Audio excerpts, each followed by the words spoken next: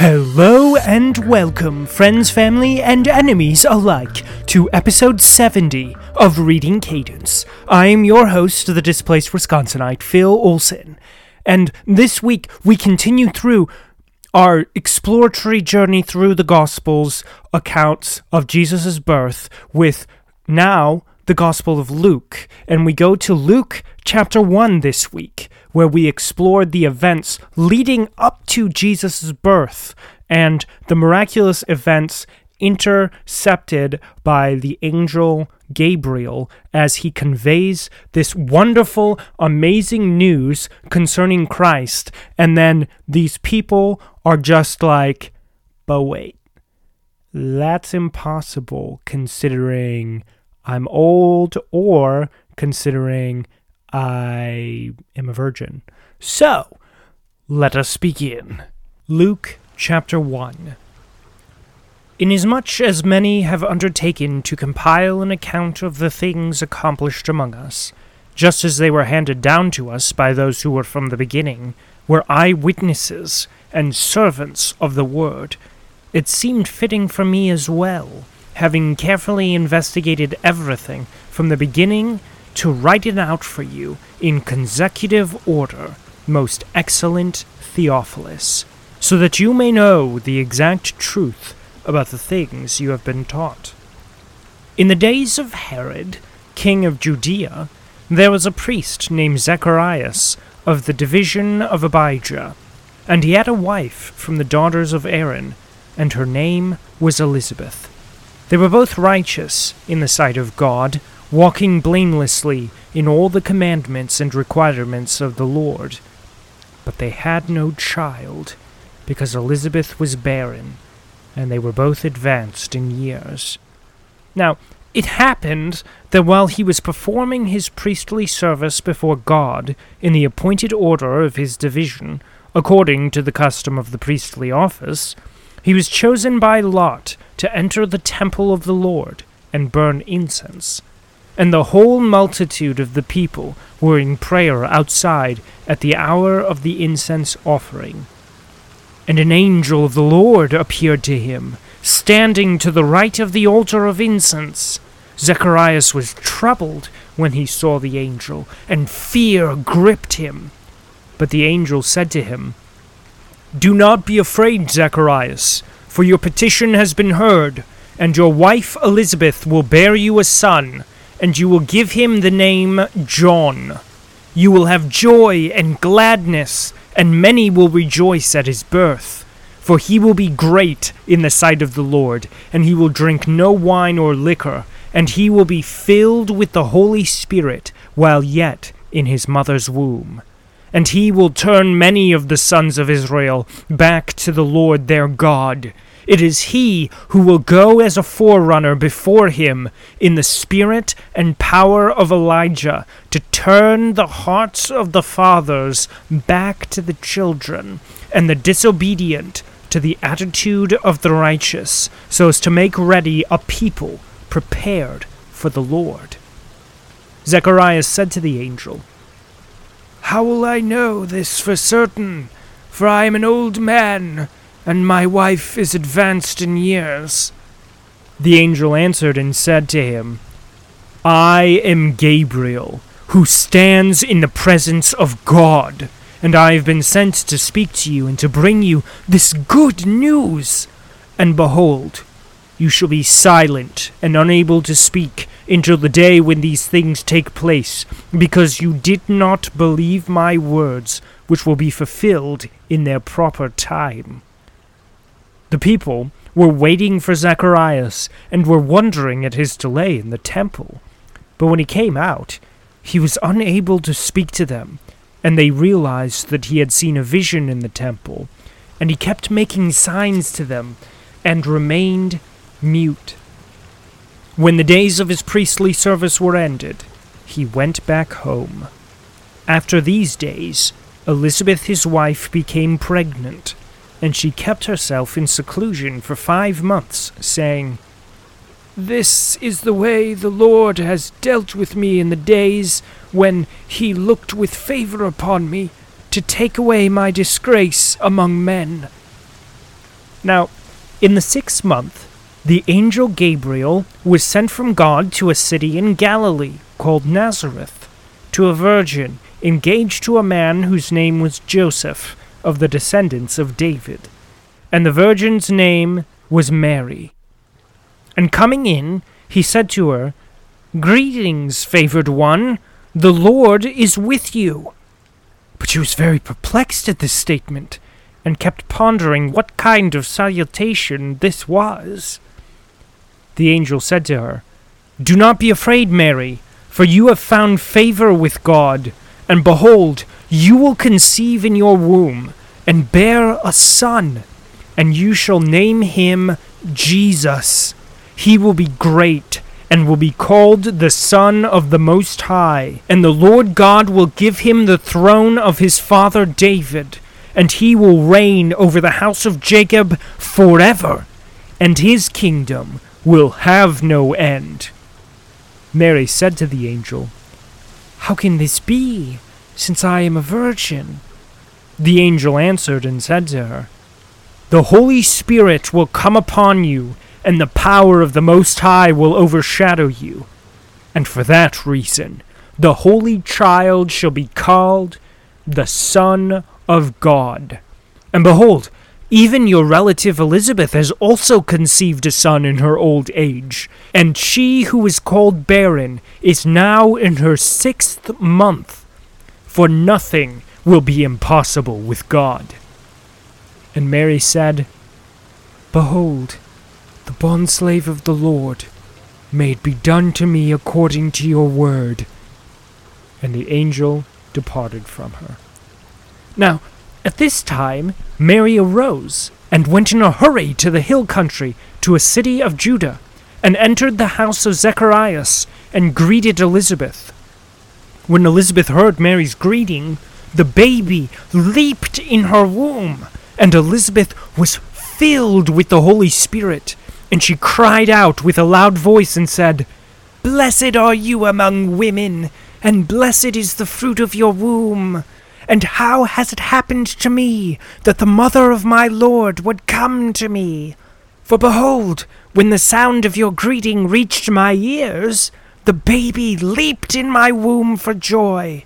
And blessed is she who believed that there would be a fulfillment of what had been spoken to her by the Lord."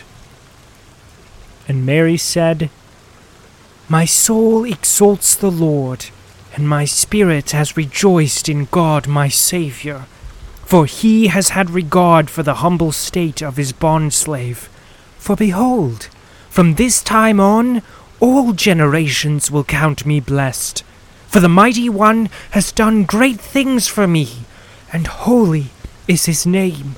And his mercy is upon generation after generation toward those who fear him. He has done mighty deeds with his arm. He has scattered those who were proud in the thoughts of their heart. He has brought down rulers from their thrones, and has exalted those who were humble.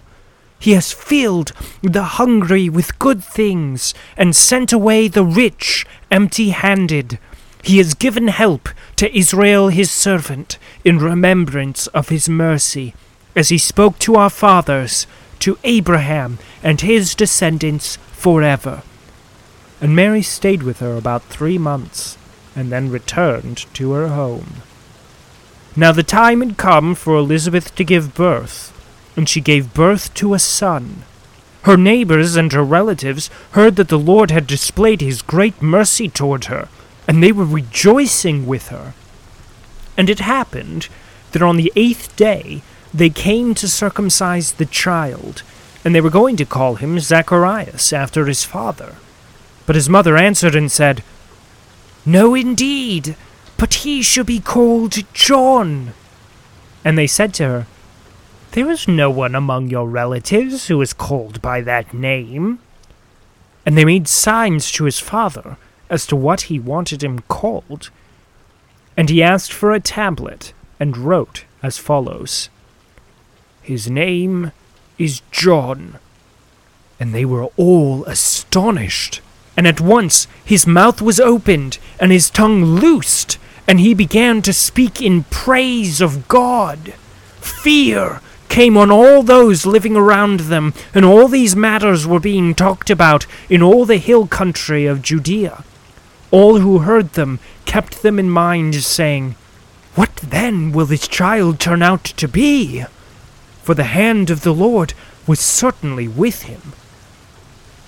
And his father Zacharias was filled with the Holy Spirit, and prophesied, saying, "Blessed be the Lord God of Israel, for he has visited us and accomplished redemption for his people, and has raised up a horn of salvation for us in the house of David his servant, as he spoke by the mouth of his holy prophets from of old, salvation from our enemies, and from the hand of all who hate us, to show mercy toward our fathers, and to remember his holy covenant, the oath which he swore to Abraham our father, to grant us that we, being rescued from the hand of our enemies, might serve him without fear, in holiness and righteousness before him all our days.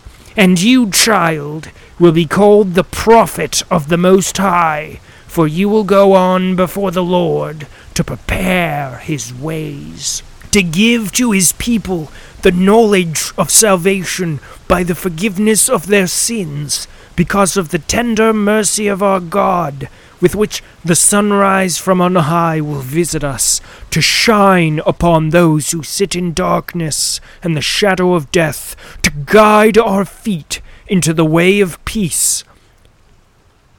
And the child continued to grow and to become strong in spirit, and he lived in the deserts until the day of his public appearance to Israel.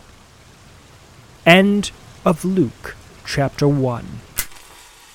So a few things. I love the precise exactitude that Luke introduces his gospel and his account of Jesus' birth. He introduces it by speaking to his mentee, Theophilus, saying, "I have recorded and calculated all of these things and brought them all together, and I have investigated thoroughly everything so that you can know for certain the things that I'm about to tell you are true."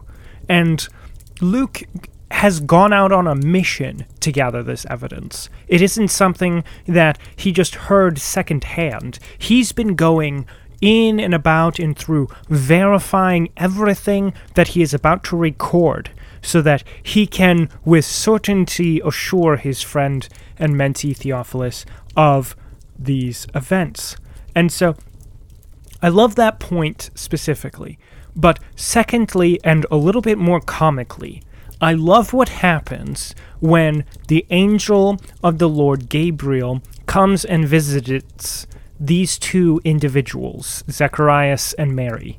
Okay, with Zacharias, he comes to Zacharias and says, "Hey, dude, you will have a son, and he is going to prepare the way for the Savior, the promised one of old that was promised to redeem Israel and save them from their sins." And what is Zacharias' first response to all of this? I'm old, and so is my wife Elizabeth. That's impossible. It's not that the message was he had any questions or concerns about the message and be like, whoa, hold up. You said out of my lineage somebody is going to come to prepare the way for the Lord. No. His first thoughts are, I'm old and so is my wife. That's impossible. And again, Mary, when she comes in confrontation with this angel, one, she's perplexed by his greeting when he says, "Greetings, favored one, the Lord is with you," which, I mean, in her defense, I would be a little bit like, wait, what? Type of thing. But a very assuring and, welcoming message for sure. And again, Gabriel comes and tells her, "Hey, your son is the promised one. he is going to be called the Son of the Most High, and he will save his people from their sins. And what is Mary's first question to him? It's not, oh my goodness, like how did I get chosen for this? Like, whoa, like this is an incredible message, or really? Type of thing. All she says in this moment is, wait, I don't understand. How can that be? I'm a virgin. Like, I haven't been with anyone, so I don't know how I can conceive and have a child. Like, that's her question. After all of these, this incredibly good news that is taking place, all she can think about is, wait, how's that supposed to happen again? Same as Zacharias. Now, Zacharias was punished with muteness until the birth of his son, but Mary was fortunately given mercy enough to be corrected gently by the angel, and he just is like, oh, you're going to conceive through the Holy Spirit. So that is why he shall be called the Son of God. So she gets the benefit of the doubt. Zacharias, unfortunately, cannot speak until his son is born. So we go through all of this just to say something, which I just came to maybe like 6 days ago. I was just thinking about this, about how much we as Christians, or we as human beings in general, just undervalue what Jesus actually came to accomplish and what he did accomplish on the cross. We so underestimate or undervalue the forgiveness of our sins and, being saved from our sin, like being saved by Jesus for our sins. But think about it this way. Come on. The only person that can possibly save us is Jesus. There's nobody that can save us from our sins. There's nobody that can die for our sins except for Jesus. That's something, if you were to go to the doctor and the doctor was like, I'm sorry, you have stage 2 colon cancer, okay, for instance, you would be like, oh no.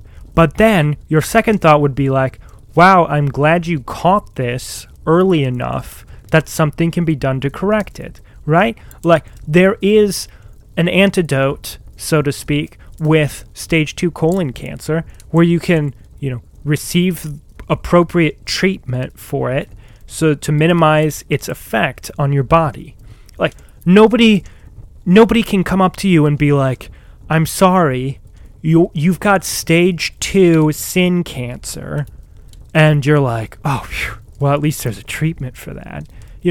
No, there is no treatment. There is nothing a doctor can do to save you from impending death by God's wrath for your sin that you have willfully committed against him. Okay? There's nothing. But Jesus is the only one that can do that for us.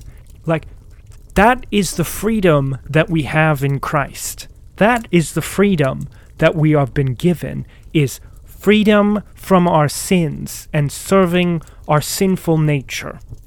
But we think about circumstances and situations that we've been placed in as redeemed people. We look at, people, we look at things in our life that have happened that are so unfortunate, man,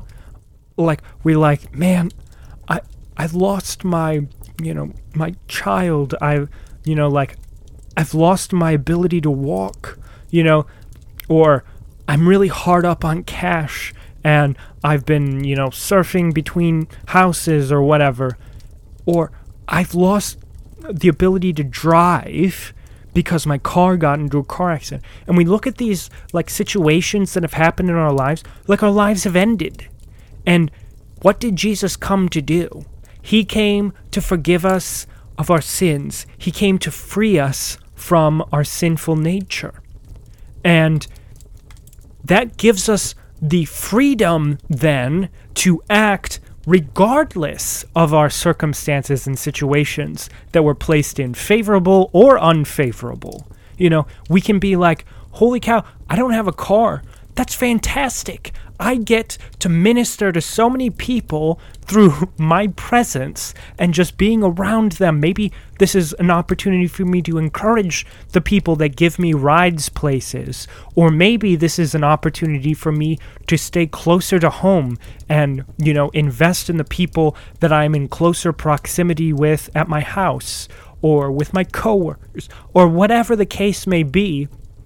You look at the situations and be like, it doesn't matter where I am. It doesn't matter if I have stage 4 pancreatic cancer and I'm about to die. It doesn't matter if, I've been diagnosed with ALS. It doesn't matter if, this person in my life is badly injured or whatever. You can be like, wow, this is an opportunity for me to be able to glorify God in the circumstance and situation that I've been placed in. That's why Jesus came into this earth. That's why there have been such dramatic events leading up to his birth. That's why there had to have been a John to come up before him. I mean, don't you think it's incredible that Elizabeth had no idea that Mary was pregnant when Mary came up to her? Because it says Mary was just told, hey, you're going to birth a son that has been conceived by the Holy Spirit. And then immediately she goes to tell her relative Elizabeth.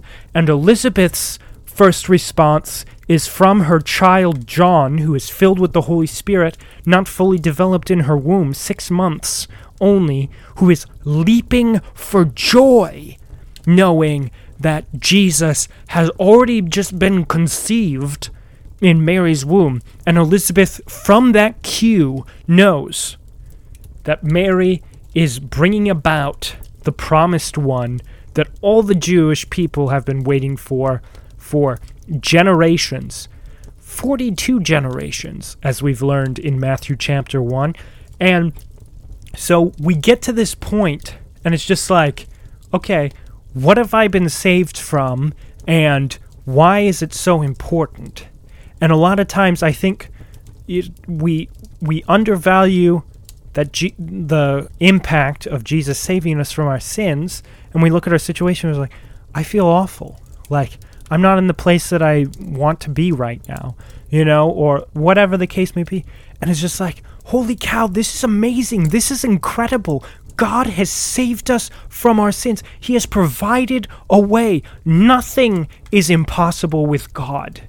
And being a follower of Christ doesn't guarantee that our lives are going to be a bed of roses, but it gives us the freedom to interact in our situations beyond what our world or our culture demands us to think or respond in these situations, and to be like, holy cow, I have hope that is far greater than my current ill predicament that I'm in.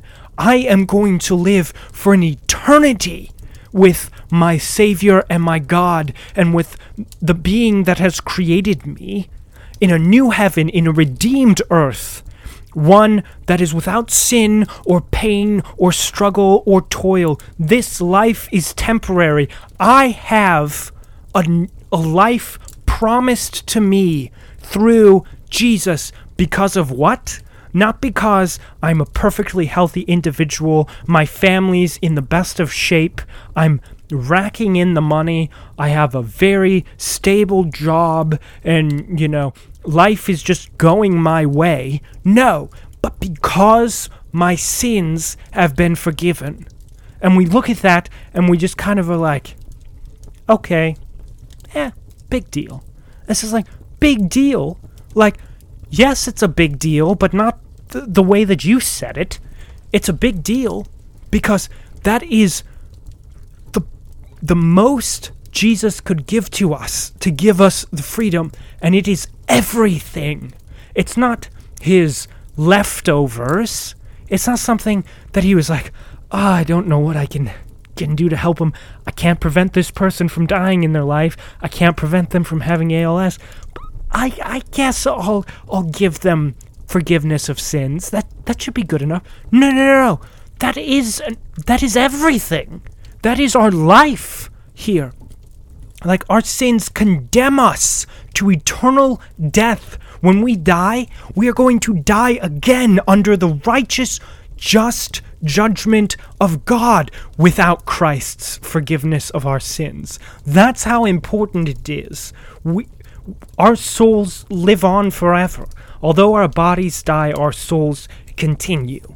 And I think that that's something we just can't grasp right now, because we're right now, and we see people living and dying ahead of us, or sadly, even before us, before their time, and we're just like, this is the sum of my life, and we don't actually believe, fully in our hearts. Yes, we believe, okay, yeah, when I die, I'm going to go to heaven, but like, I don't know if we fully understand the impact, the true awesomeness of that realization, because we can't see it right now. Maybe this is kind of how the Jews felt before Jesus came, where it was just like, I know that God has promised us a Savior, a Redeemer, to save us from our sins, but He hasn't come yet. And so, like, they're just like, but I believe in that promise. I believe that Jesus will eventually come, or they don't know his name's Jesus, but I believe that this person would come who is going to save us, that God is going to send to redeem us as a people. And maybe this is us in our hearts, where we're like, I believe that my soul will live forever and that I will be with God in heaven, but it hasn't happened yet. And I believe that Jesus will come back again to restore earth back into a redeemed state. And I believe, all of these things that have been promised even in the books of Revelation. And we're like, yes, this is true, but it hasn't happened yet, so we're kind of like tentatively like still living in the present versus living for the future. And I think what this does specifically, especially so since this is still talking about historical events that have happened in the past, their implications for our future is still very real. For we know Jesus did indeed get born. John did indeed get born. John did prepare the way for Jesus to come. Jesus did come into this earth, live a perfectly sinless life, completely obedient to God, dying for our sins to save us. And so we already know the truth of the events that are going to take place here. But living here in the present now, in the 21st century, it is very difficult to look beyond past our temporary lives to a future that is going to exist on for an eternity, forever. There is no end. But whether our souls have been saved by the blood of Jesus or not will make all the difference, whether it will be a pleasant eternal existence or an awful eternal existence.